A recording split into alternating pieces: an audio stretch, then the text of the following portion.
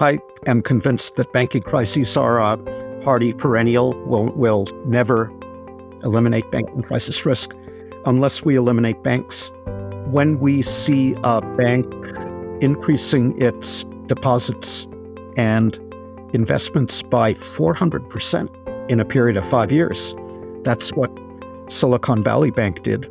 That's a reliable leading indicator, to my mind, of a likely non-viable business model. Silicon Valley Bank didn't know what to do with all this money. It didn't know where to park its liquidity. And that was a warning sign, an interesting issue that we will learn more about with the passage of time is why the regulators didn't make more of a fuss about those kind of problems. Imagine spending an hour with the world's greatest traders. Imagine learning from their experiences, their successes, and their failures. Imagine no more. Welcome to Top Traders Unplugged, the place where you can learn from the best hedge fund managers in the world so you can take your manager, due diligence, or investment career to the next level. Before we begin today's conversation, remember to keep two things in mind.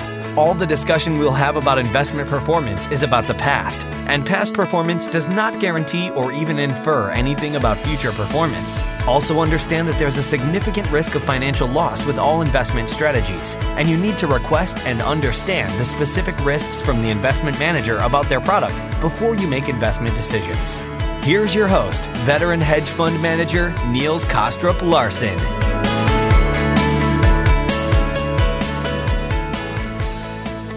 Welcome back to another conversation in our series of episodes that focuses on markets and investing from a global macro perspective. This is a series that I not only find incredibly interesting as well as intellectually challenging, but also very important given where we are in the global economy and the geopolitical cycle. We want to dig deep into the minds of some of the most prominent experts to help us better understand what this new global macro-driven world may look like. We want to explore their perspectives on a host of game-changing issues and hopefully dig out nuances in their work through meaningful conversations. Please enjoy today's episode, hosted by Alan Dunn. Thanks very much for the introduction, Niels. Today, it's a great pleasure to be joined by Professor Barry Eichengreen. Barry is Professor of Economics and Political Science at University California, Berkeley. He has published widely on economic history and the international financial system and written a number of acclaimed and influential books, including Golden Fetters and Hall of Mirrors about the Great Depression and exorbitant privilege. And his most recent book is In Defense of Public Debt. Professor Barry Eichengreen, it's great to have you here with us today. And it's good to be with you, Alan. Great. Well, we normally get our guests just to give a quick intro to their career path, and obviously you've got an interesting focus, specializing, I guess, in economic history and international monetary matters. What got you to focus on those two areas as an economist? Well, when I was coming up, as it were, international economics was not very widely studied or practiced in the United States. Macroeconomics was closed economy macro. The international economy was not as important to the United States in particular as it became later. Globalization was not yet a thing, but I'm a first-generation American. My parents came from Europe, I guess. By virtue of that, I became aware of the fact that there was a big world out there at a relatively early age. As for economic history, I think it's useful for people if they want to become scholars, or for that matter, anything else, to find their niche, to figure out what they're good at. And I figured out pretty rapidly that there were other economists who were better at the math than I was, but that I could mine the historical angle, if you will, better than they could. So it was partly a matter of calculation and partly a labor of love that I enjoy doing the history. So I ran with it. Good stuff. And I mean, economic history is probably fair to say maybe back in vogue now in the last decade or so. After the global financial crisis, there was maybe a suggestion that the economists equipped with their mathematical models hadn't really learned the lessons of history. You focused a lot on the Great Depression, and obviously with your book Hall of Mirrors, there was a lot about the parallels between the global financial crisis and the Great Depression. Generally, I mean, do you think when we look at economic history, how much can we expect to learn, and how clear do you think the parallels are at any given time? I think history is useful both for pointing to similarities between past and present, but also for understanding the differences and understanding what is new and different, what is distinctive about the current crisis, whatever the current crisis will be. So I don't subscribe really to the view that history has lessons per se, but I do think it provides a broader canvas and analytical perspective. It's a reminder of what the modelers leave out, and what they leave out can be as important sometimes as what they put in. And I guess one of the challenges that you often hear in economics, versus the physical sciences, is this inability to conduct controlled experiments. And I suppose history gives us, something of a solution to that. But as you say, each episode is different. Would that be how you think about it? I prefer to think about history as an uncontrolled experiment. Again, I think I prefer the formulation that history provides a broader canvas and a reminder of what's left out. And us tried and true economic historians kind of bridle sometimes over against the way historical evidence is used, sometimes too mechanically, to shed light on current policy concerns. I may be guilty of the same from time to time because I am concerned with current policy questions, and I'm often asked or tempted to use that history to understand current events better. One of the books you mentioned, Alan, Hall of Mirrors, about the Great Depression and the Great Recession, the subtitle of that was Uses and Misuses of History. So the message there was that memories of the Great Depression, the lessons drawn from the Great Depression, did importantly inform bank regulators and monetary policymakers in the 2000s. But they also served kind of as a set of blinders that caused us collectively to miss out on some new things that were happening, in that case, outside the banking system. And it's an interesting point, the subtitle uses and misuses. So, in the last few years, we've had a number of different scenarios that have prompted people to look in the past. I remember seeing you on a webcast just as COVID was coming to the fore and being asked about parallels with the Spanish flu, etc. And then obviously in terms of maybe the use and misuse of history, obviously everybody's been focused on this inflation problem in the US, and I suppose Jerome Powell has been, alluding to the experience of the 70s and how Volcker ultimately conquered inflation. I mean, is that potentially a misuse in the sense that are there very different scenarios now, or do you think it's a valid use? Well, again, I think that we can inform our views of current monetary and regulatory policies better by looking at what happened in the 1970s and 1980s. But conduct of monetary policy now is different than it was back then. Forward guidance is better developed. Central bankers believe in open mouth operations as well as open market operations. They do more to try to communicate to the markets. The financial system is more complex and diverse than the largely bank-based financial system of the 1970s and 1980s. So I do think we've learned important things from that experience. In the 1970s, Arthur Burns, Jerome Powell's predecessor 50 years ago, really denied the idea that monetary policy was capable of taming inflation. And I think we've moved beyond that misconception. I think Paul Volcker actually had to try 3 times to raise interest rates before he finally succeeded in taming inflation, partly because he too was concerned that if he raised rates, something would break in the banking system. So twice he was too quick to relax, and the inflation problem only got worse as a result.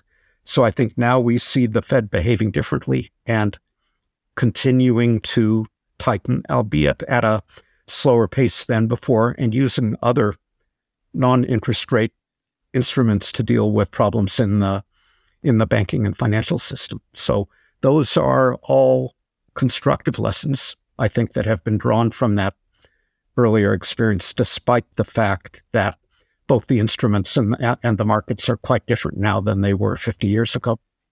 And maybe taking a step back a few years, do you think it would be a reasonable criticism to say that maybe there were some lessons not learned in terms of being over-stimulatory with respect to monetary policy and this kind of fine-tuning of monetary policy to try and hit a very specific inflation target? You know, some people maybe drew a parallel between the kind of the 1960s, where there was this more of activist economic policy and a belief that you could really hit the exact level of inflation and unemployment. Do you think maybe that was a lesson that was forgotten? No, I don't think I would put it that way. Rather, I think I would argue that monetary policy has been broadly appropriate for the last decade or so, up until the last year and a half, that central bankers did the right thing in response to the global financial crisis. And then it was appropriate for them to keep interest rates low because deflation was slipping into a deflationary trap, into a liquidity trap, was a very real danger. And had they tightened or normalized the level of interest rates earlier on, that deflation could have materialized and we would have been in a very serious problem. The Japanese have been trying to get out of that problem for like 20 years, right? Clearly, the Fed fell behind the curve in the last year and a half. They didn't see the inflation problem. But to be brutally honest about it, most of us did not appreciate how rapid and persistent inflation would become starting in 2022. So we collectively, with very few exceptions, fell behind the curve. I think the real problem has been on the fiscal policy front, that central banks had to keep interest rates so low for so long because there wasn't appropriate fiscal support for recovery in the 2010s, too much austerity, if you will. And then in 2021, there was excessive, superfluous deficit spending. The Biden stimulus of 2021 overdid it.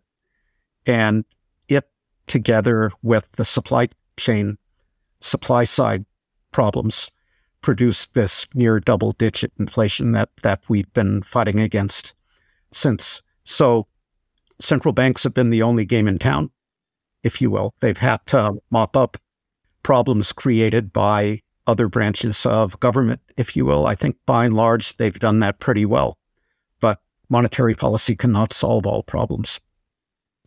And you mentioned, we've been in this tightening cycle, and, central banks will tend to keep tightening until something breaks. And, obviously in the last number of weeks, we've had signs of things starting to break.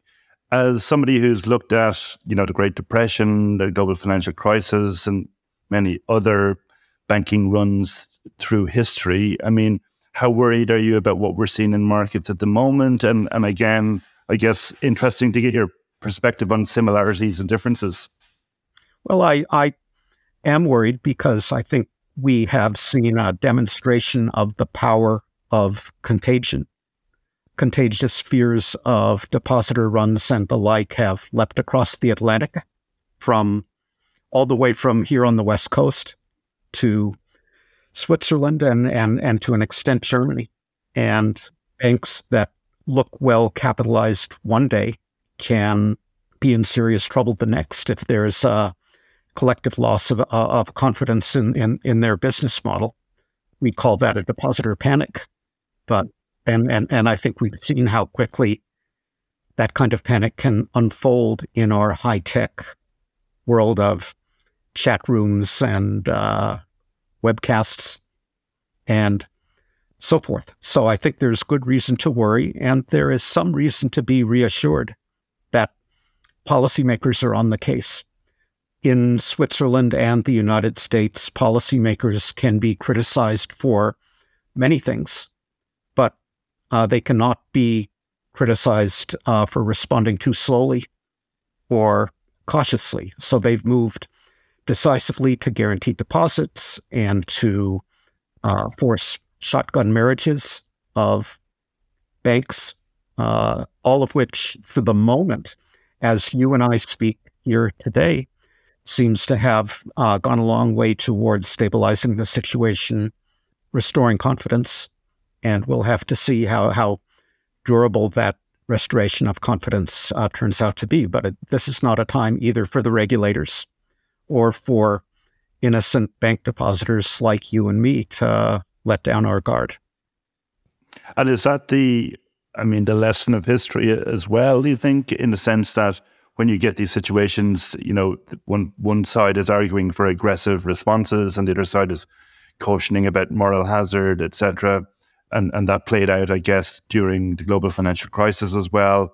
Have we learned that lesson with Lehman that this is when you get a situation like this that you act decisively straight away and then worry about the consequences later? Yeah. So my reading of the history is there is moral hazard risk and there is meltdown risk.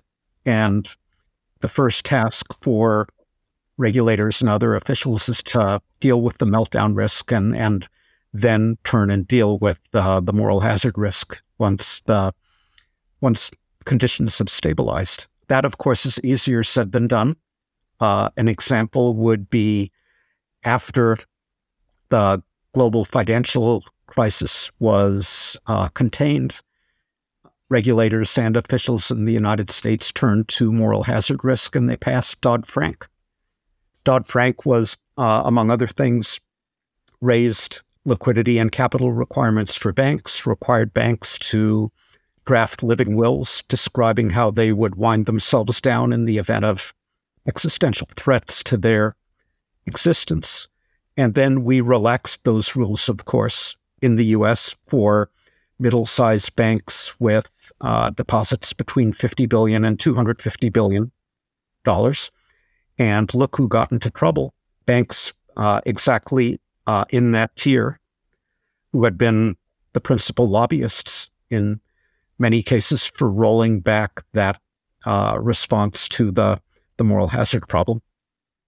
Interesting. In terms of the, obviously we're in the midst of a banking strain. Maybe banking crisis is a little strong, but you've obviously studied banking crisis, financial crisis, currency crises.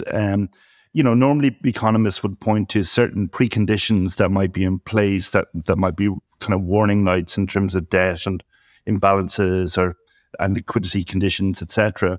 When you think about history and those types of dynamics and look at the current environment now, would you say there's more reason for concern or not based on the kind of typical criteria or the typical conditions that would be for financial crises?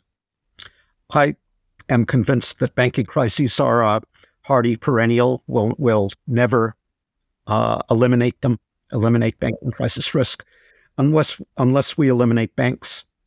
And banks serve a important economic and social purpose in my view. But when we see a bank increasing its deposits and investments by 400% in a period of 5 years, that's what Silicon Valley Bank did. That's reliable leading indicator, to my mind, of a likely non-viable business model. Silicon Valley Bank didn't know what to do with all this money. It didn't know where to park its liquidity. So it parked it in ultimately unhedged treasury bonds, fixed interest rate mortgages, and the like. And that was a warning sign. An interesting issue that we will learn more about with the passage of time is why the regulators didn't make more of a fuss about those kind of problems. So the San Francisco Fed did flag them starting in 2021, but that didn't deter SVB from continuing to do what it was doing. I think there are further things that we can do to discourage excessive risk-taking by bank management. In particular, I think in addition to requiring the shareholders and the subordinated debt holders to have skin in the game, in other words, their investments are on the line and will be wiped out if the bank goes under, management ought to have more skin in the game. So recently we've heard some proposals that management salaries and bonuses should be clawed back in the event of failure, big time. And I think that's a fine idea. If you go back in history, many early banks were subject in the United States, for example, to what was called double liability, where if the bank went under, not only would the owners of shares lose the current value of those shares, but they had to pay back the higher par value of those shares. So that's a historical analog to what people are proposing today.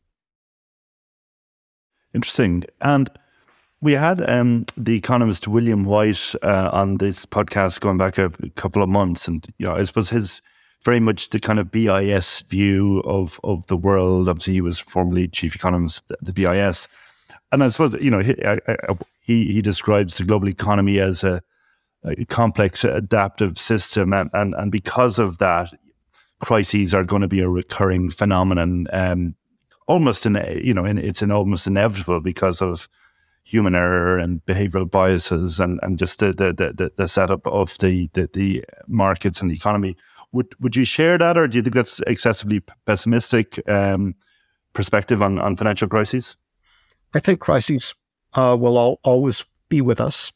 They result from human error, as you explained, Alan, but they also result from asymmetric information. Not everybody knows what is lurking in the balance sheet or the business model of a relatively opaque financial institution or other economic entity. So people trade on rumor as well as fact, and rumors can get out of hand, can have a life of their own. Banks are intrinsically fragile because they are leveraged and because they engage in maturity transformation, meaning they can quickly get into liquidity problems. We've learned this is why you need a lender of last resort, why you need more stringent regulation than the political system tends to deliver. We're unlikely to get rid of the problems of short-termism and self-dealing that afflict our politics. So regulation is not going to be sufficient to abolish problems of financial instability. So that is a longer-winded way of saying what Bill White said in your earlier podcast. Okay, fair enough. Obviously, you've written a lot about the international monetary system and the dollar, and so you've written some recent stuff as well on it, and you wrote the book Exorbitant Privilege probably about 10 or 12 years ago now, and I think at that time probably quite a topical forecast to say that ultimately the dollar would be replaced and by either the euro or the renminbi, and obviously we've moved on another decade, and the dollar seems to be as strong as ever. But after the Ukraine, the Russian invasion of Ukraine, there was this suggestion about that might be a risk for the dollar again with the weaponization of the dollar. So curious. I read an article from Paul Krugman actually recently, and he said basically no, and he kind of concluded, so no, the dollar's dominance isn't under threat, and even if it was, it wouldn't be a big deal, which seemed a bit blasé from somebody in the financial markets who watches the dollars going up and down. Would you agree with the Krugman view, or not, or so on those 2 points, is its dominance under threat, and if it was, would that be a significant issue for financial markets? So along some dimensions, the dominance of the dollar has declined a bit since I wrote that book, Exorbitant Privilege, in 2011. The dollar's share of international reserves held by central banks has gone down from about 70% then to about 60% today.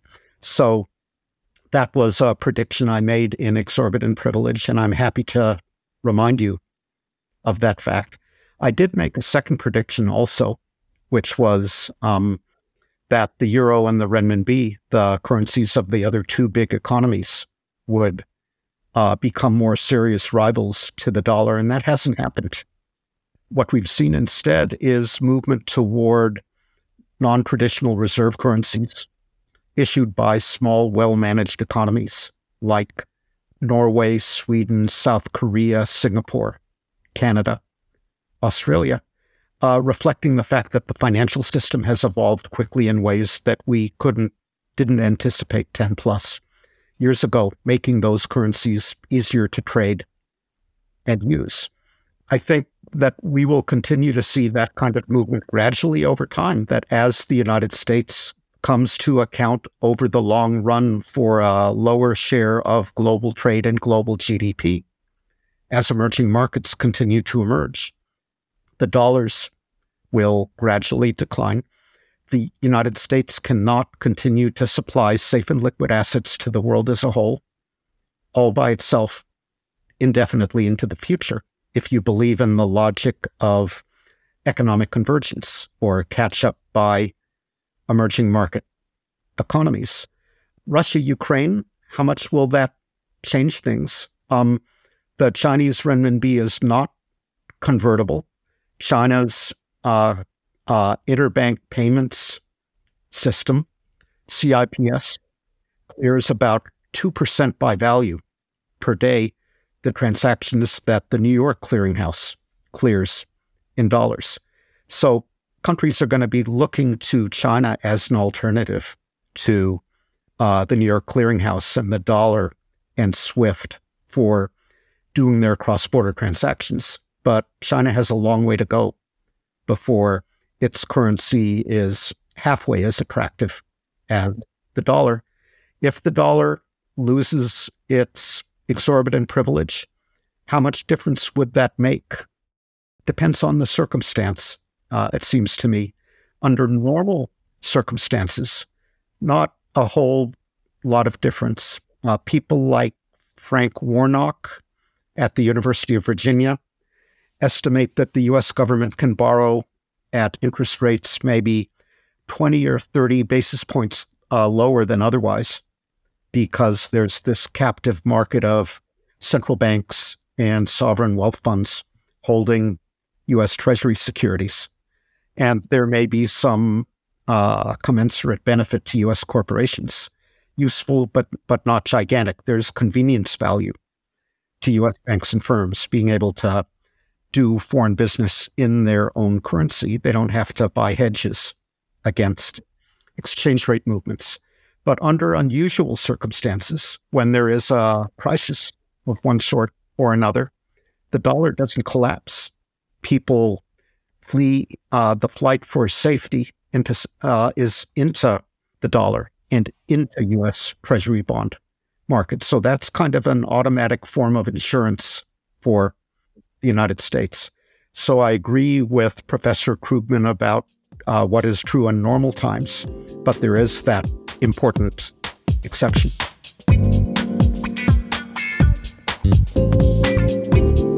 And going back, we talked about the financial crisis, and one of the ironies of the crisis was prior to the crisis, everybody was focused on these global imbalances. The current account deficit in the US was 6-7% of GDP, and you had this Bretton Woods II arrangement, and the concern was that it was unsustainable and that this was going to be the source of trouble. And then, as you said, we had the crisis. I think initially the dollar weakened, but then obviously strengthened quite a bit. Is that, the whole area of current account deficits comes to the fore in the midst of periodic bouts of dollar weakness, but then kind of gets brushed aside. Mathematically, the US still has this very large negative net in international investment position. So, in theory, I guess you could have a situation where people, for whatever reason, all want to dump dollar assets at the same time. And that tends to be the argument put forward. Is that a reasonable thing to worry about? Or is there some reason to say that that's not really the way to think about it? In the last 5, 6, 7 years, there has developed a big literature on global safe assets. Not only central banks, but corporate treasurers want kind of a safe asset that can act as the bedrock of their portfolios. And the U.S. remains the dominant provider of those safe assets for the moment. So it's conceivable, but highly unlikely, with one exception, to which I'll come in a moment, that there could be run on the U.S. Treasury with everybody foreigners dumping their Treasury bonds en masse in the same way that one could have a run on Silicon Valley Bank. The one exception, of course, is something that you and I haven't touched on and that we have all been mercifully distracted from by the banking crisis, which is the debt ceiling crisis. So this will come around again in August or September when the U.S. Treasury is not going to be able to pay its bills. And it will have to decide who not to pay, including possibly the bondholders. And that could really, if that happens, that could really change the perception internationally about the safe asset quality of U.S. Treasury bonds. People would be looking around more seriously for alternatives. And if there are alternatives to get into, they will be trying to get out of Treasury bonds, at least going forward. We collectively have cried wolf before about the debt ceiling, starting in 2011, but a couple of times 2013 after that. I think the problem is much more serious now than it was on those previous occasions. So the typical scenario is that Republicans demand spending cuts as the price for raising the debt ceiling. They don't get everything that they're asking for, but in the end, they compromise or they back down to avoid financial disaster. This time, there is a wing of the Republican Party that would welcome financial disaster and that is not inclined to compromise or back down. And whether the Republican leader of the House can bring along enough of his members to support a compromise spending bill and to support raising the debt ceiling, I think is a real, entirely open question. And so, obviously, that risk that you present is very much, I guess, you've got the mechanical risk of a bondholder of not getting your coupon payment, and then obviously you've got, I suppose, a credibility or a lack of credibility about U.S. policymaking, a risk premium associated with that. There are two obvious reasons for why the dollar might come under pressure. I mean, on the other side, if the debt ceiling gets resolved and you had much higher spending in the US and for whatever reason over the next 10 years and a generally higher inflation profile, presumably that could alter the confidence in the dollar hypothetically as well. Well, if you look out 10 years, the Congressional Budget Office forecasts that on current law, the public debt in the hands of the public, federal government debt in the hands of the public will rise from 100% of GDP to 108% of GDP. Is that catastrophic, unsustainable trajectory? Doesn't seem so to me. If you're concerned about it, the solution to it is to raise taxes. If you look out further, there then does develop, for demographic and other reasons, a real problem of debt sustainability. We have some time to address it. Am I confident that we have the political will to do so? Not entirely, but I don't think it's a problem that will materialize and threaten to demoralize financial markets and undermine confidence in the dollar for until a number of additional years pass. So have me back on in 2033 and we can talk about it. Fair enough. I mean, you mentioned how the euro and the renminbi haven't really taken up that mantle as kind of real competitors to the dollar. And obviously, the euro has had its own, challenges. Obviously, we had European debt crisis immediately following the global financial crisis. And I know you have written around, the kind of conditions required for the euro to survive and thrive, I guess. So, I mean, looking at Europe now, obviously with COVID, we had a step towards, mutualization of debt, etc. And, there seemed to be greater willingness to move in that direction. And obviously, as time goes by, you've got new personalities in terms of heads of state, etc. Are you more or less optimistic about the euro where we are now in 2023? Or do you still see it as kind of a flawed experiment or a flawed union in some sense? Well, I think it's clear with benefit of hindsight that the move to the euro was premature, that having a monetary union without a banking union and some form of fiscal union was problematic, to say the least. But Europe has gone far enough in the direction of banking union and so forth, I think, to put those existential doubts about the survival of the euro to rest now, once and for all. The European Central Bank has become a normal central bank as opposed to a monetary rule. It has acknowledged its responsibility as a lender of last resort and a liquidity provider of last resort. And I think that was essential for the survival of the euro. Mario Draghi's do whatever it takes speech was a decisive turning point. So the euro is clearly here to stay. But that is different from saying it will become a first-class international currency because, among other things, there is a shortage of safe and liquid, high-quality, public label, euro-denominated securities. Last time I looked, only 4 European euro area sovereigns have AAA ratings, and most of their bonds have been hoovered up by the European Central Bank or have to be held by Europe's own banks for as capital. So there isn't much high-quality euro liquidity to go around for the global economy.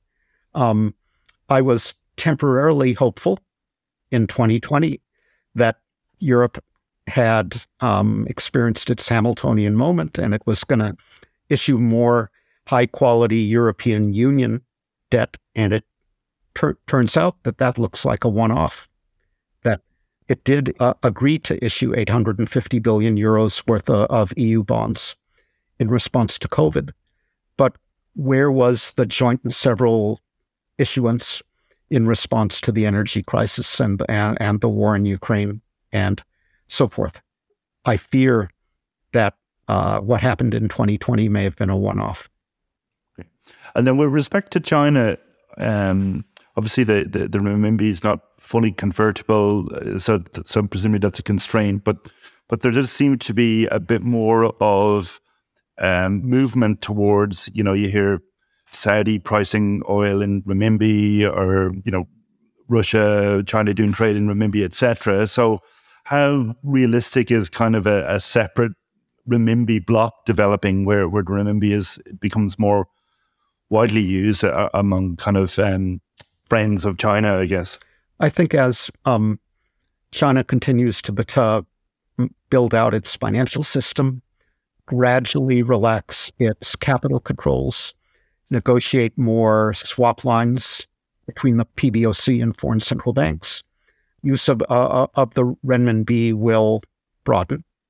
And as countries' governments absorb the lessons of U.S. financial sanctions on Russia, they will want to diversify and at least develop the option of doing more business via the renminbi and Chinese banks and China's cross-border interbank payments system. Having said all that, I don't think the way to think about this is a regional bloc, but rather countries around the world. Argentina has just activated a swap line with China. Countries who want this option to alternative to dollar dependence, developing that option. So if there is a complete and utter breakdown between the U.S. and China over Taiwan or high altitude balloons or a Chinese military aid to Russia, then there could emerge a China bloc and a Western bloc. But otherwise, I think they're more likely to overlap. I would say two more things about this. Number one, you mentioned, Alan, President Xi's visit in November to Saudi Arabia. And what they actually did was to discuss the possibility that Saudi Arabia would accept payment for oil exports to China in renminbi, that payment would be deposited in a Saudi bank account in a Chinese bank. They did not discuss the possibility of pricing oil in renminbi instead of dollars. And I think that's revealing that there doesn't seem to be an appetite on the part of the Saudis to entertain that possibility. The second thing I would say, I used to tell my Chinese hosts the following when I visited China before the pandemic. Every true international and reserve currency in history has been the currency of a political democracy or republic, where there are checks and balances on arbitrary action by the executive. This is true of the dollar, the pound sterling, the Dutch guilder before that, the currencies of the republican city-states of Florence, Venice, and Genoa before that. So there are political preconditions for truly internationalizing your currency. And China has been moving in the opposite direction, more centralization rather than political decentralization under President Xi. And has there been a change in view in terms of their tolerance for what might come with greater internationalization of the renminbi? I mean, I think my understanding was that there was a reluctance to go down that path of encouraging internationalization. You may get an appreciation of the renminbi over time, which was something they were keen to avoid. Is that something, as the economic model hasn't changed yet dramatically, but the assumption is that it may change over time? Do you sense that change in approach there or not? Well, I do sense a change in approach. China has to do more financial reform and put its big banks and regional banks on a more of a commercial basis, where they don't engage in policy lending at home and abroad, but they're normal commercial banks. It has to continue to reform the financial system more broadly. And that kind of financial reform and liberalization will challenge the control of the center of the PBOC and SAFE and the Politburo. And, they have been moving in the opposite direction, trying to strengthen their control. So, as I said before, I have not been to China since before the pandemic. Few of us have. It's a little hard to judge from the outside. But, verbally, they remain committed to renminbi internationalization, and they are taking select steps to promote it, but I think they worry about the compatibility of party control of the economy and financial system on the one hand, and the prerequisites for currency internationalization on the other. You touched briefly on the kind of the projections for US debt levels going forward, and you seem quite comfortable with those levels. And there is, and obviously you've written about this in your most recent book, In Defense of Public Debt. So clearly, well, presumably you felt the need to make the case to defend it. I guess that's part of the political environment we're in now. But has that case changed, do you think? Obviously, if you look at the Maastricht criteria, it used to be kind of 60% of GDP seemed to be a cutoff for the Europeans. And then, following the global financial crisis, the Rogoff-Reinhardt research around 90% got a lot of attention. Is there a general recognition now that these higher debt levels are okay? Or I guess coming out of COVID, a lot of people were saying these debt levels are way too high. We're going to have to see financial repression. That policymakers are going to let inflation be higher than expected to erode the value of the debt. Where do you stand on that? Whenever I'm asked about this, I remind the interviewer that the debt to GDP ratio has two parts. And the more successful you are at growing the denominator, the less worrisome is given level of debt or a given debt ratio. The World Bank came out yesterday with a new set of projections for the world economy and for developing countries in particular, and they've scaled back their forecasts for emerging markets and developing countries in particular. So that makes me more concerned about now heavier debts in the emerging and developing world. When we talk about advanced countries, we know that for us, 75-80% of GDP growth is productivity growth. Our labor forces are shrinking, and much of our investment is replacement investment to make up depreciation of existing capital stock. So economists are not good at predicting productivity growth. It's the residual of our total factor productivity calculations. Robert Solow put it, it's a measure of our ignorance. So you tell me what productivity growth is going to be over the next 10 or 20 years. There is a scenario in which artificial intelligence is going to be deployed to take over a lot of tasks that are being routinized more quickly than we ever thought possible, and where productive workers are redeployed to doing other more specialized, more productive things. So I can imagine a scenario where the debt problem is not a problem because we grow out from under it. That's a happy scenario. I find it harder to imagine a scenario where U.S. politicians sit down and achieve a meeting of the minds about how to balance the budget and bring this problem under control. So, book you mentioned, In Defense of Public Debt, describes on the one hand how governments with good reason issue public debt big time in response to emergencies, be they a pandemic or a financial crisis or a war. But prudent governments then retire some of that debt or at least reduce the debt ratio when the crisis passes. So we're much better at doing the first than we are at doing the second. You asked me at the top of the hour about meltdown risk and moral hazard risk. We're similarly much better at addressing the first than we are at the second. So you can see a pattern here. Yeah.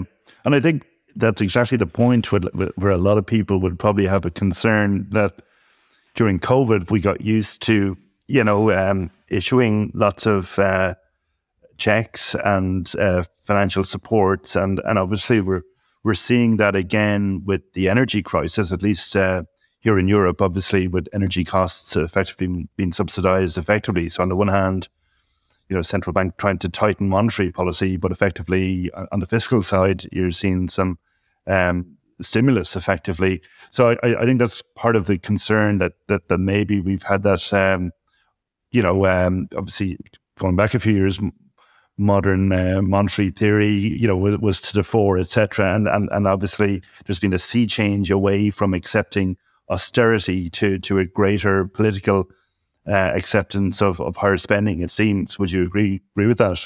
Well, not a higher spending across the board, but rather when an emergency arises, we splash out the checks indiscriminately, and that creates unnecessarily large deficits and debts.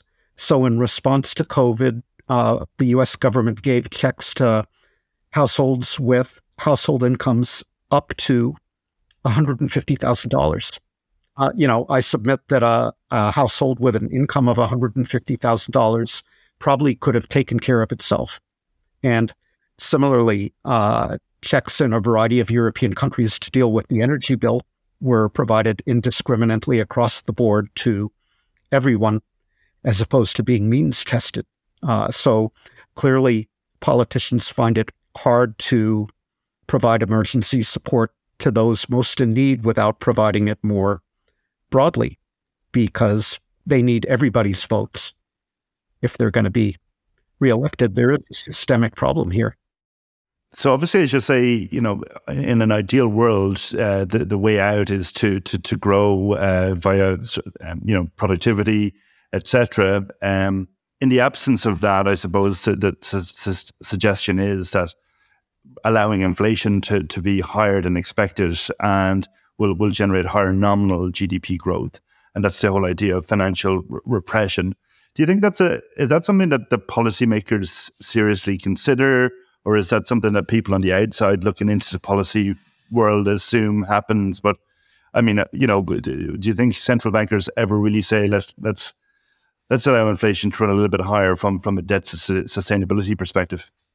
Well, not central bankers in the United States or the Euro area, in my view. I think the price stability culture, low inflation culture, is deeply ingrained in the minds of our central banking brothers and sisters. I think creditors, bondholders are a powerful constituency. We have succeeded in inflating away part of the debt burden in the last year or so, but interest rates are now headed up. So I think that opportunity is pretty much past. The other way that economists think about debt sustainability is in terms of R minus G. In other words, real inflation-adjusted interest rate relative to the rate of growth of real output, real GDP. The real interest rate moves slowly to all appearances. I think there are some signs that it may be headed up, at least modestly. The real interest rate depends on the balance of global savings and global investment, with China growing more slowly and saving less. Ben Bernanke's global savings glut will diminish or go away. And I think there is likely to be a surge of investment coming from the climate change and energy crisis and the security and military crisis. So if global investment goes up relative to global savings, we'll have a higher real interest rate, and that will make debt sustainability correspondingly more difficult. If we can grow the real economy more successfully, echoing that earlier discussion you and I had, that will make the debt burden lighter.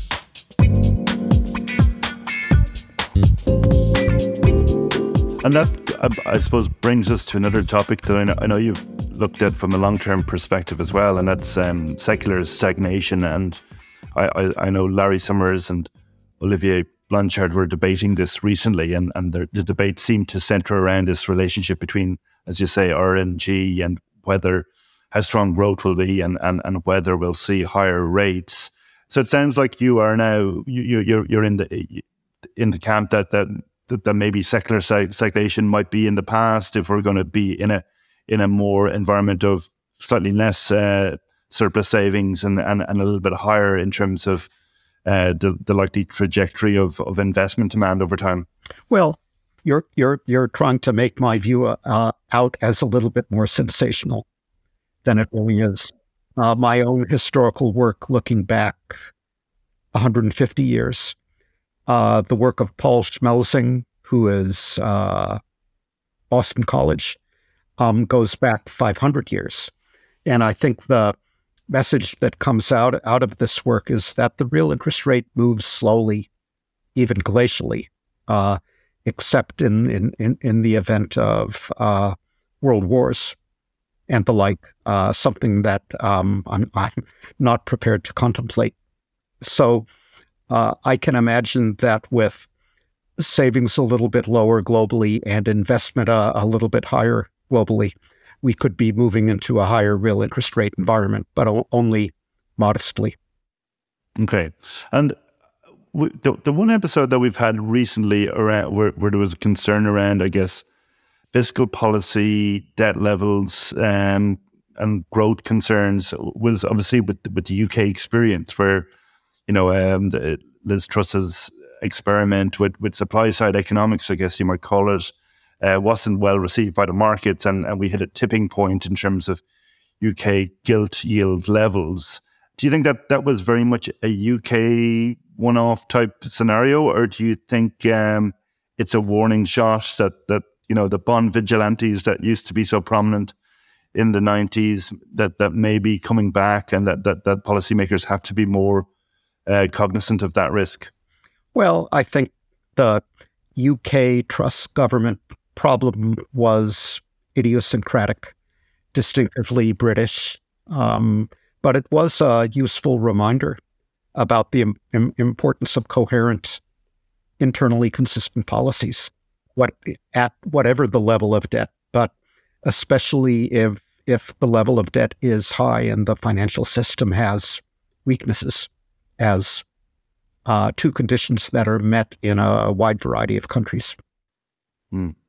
And you've written your book obviously very much focused on public debt, but there are concerns out there about the level of private sector debt around the world, and that the system is too indebted. Obviously China in particular, but not just China, many European countries as well have high private sector debt levels. Yeah, what's your sense on that side of it? Would that be more of a concern than the public debt side? I think it depends on the country. So in the case of China, corporate debt and household debt related to real estate is a bigger problem than public debt. On the other hand, I think in a variety of advanced Western countries, there has been quite a bit of progress since the global financial crisis in terms of private sector deleveraging. Depends on circumstances, but the corporate debt problem in China, the debt of construction companies and property market linked companies, Evergrande is prime case in point, certainly bears watching. The whole area of debt and debt sustainability and debt crisis, particularly with respect to emerging markets, tend to be inextricably linked with kind of currency crises as well. You have touched on how the World Bank adjusting their forecasts yesterday. I mean, there was a lot of concern coming out of COVID around the emerging world, obviously with respect to the vaccines and the impact that would have. In broad strokes, what would you say is the outlook in the emerging world at the moment from a growth, from a debt, and from a currency perspective? There are literally dozens of low-income countries which came out of COVID with unsustainable debts that are now effectively locked out of the markets, and where governments are unable to provide basic social services to their constituents. The common framework, which was put together by the IMF and the World Bank and devised to combine governments of advanced countries with the other big creditor, China, has been a dismal failure in that only one country, Chad, has been able to restructure its debts under the common framework, and only 3 others are trying at the moment, where there may be 3 dozen other countries that desperately need to restructure their debts. So part of the problem is getting China and other governments on the same page to restructure their bilateral intergovernmental debts. An even bigger problem is getting the private sector creditors, the bondholders, in other words, on the same page with governments and the multilaterals. The common framework was supposed to help with that, but it hasn't. So I'm very concerned and worried about debt problems, the debt crisis in low-income countries and in a number of middle-income countries like Sri Lanka. Okay. Well, we've been talking just about an hour, so we often ask guests just when we're wrapping up for advice for people who want to learn more about their respective fields. So obviously you've got the expertise in economic history, international finance, the monetary system. For people starting off in their careers, or for anybody who wants to learn more about economic history, obviously we referenced a number of your own books, so they're good starting points. But it can be quite daunting. But any kind of advice around good places to start if you want to learn more about these topics? There's a website out there called 5 Books, asks wise men and women for recommendations of books in different fields. And they've done this for economic history recently, asking actually a UC Berkeley student, Davis Kedrowski, for recommendations. They've asked me in the past and other economic historians as well. So I would go there. Well, that's great. Well, Professor Eichengreen, thank you very much. This has been a fantastic, insightful conversation. So thanks very much for speaking to us today.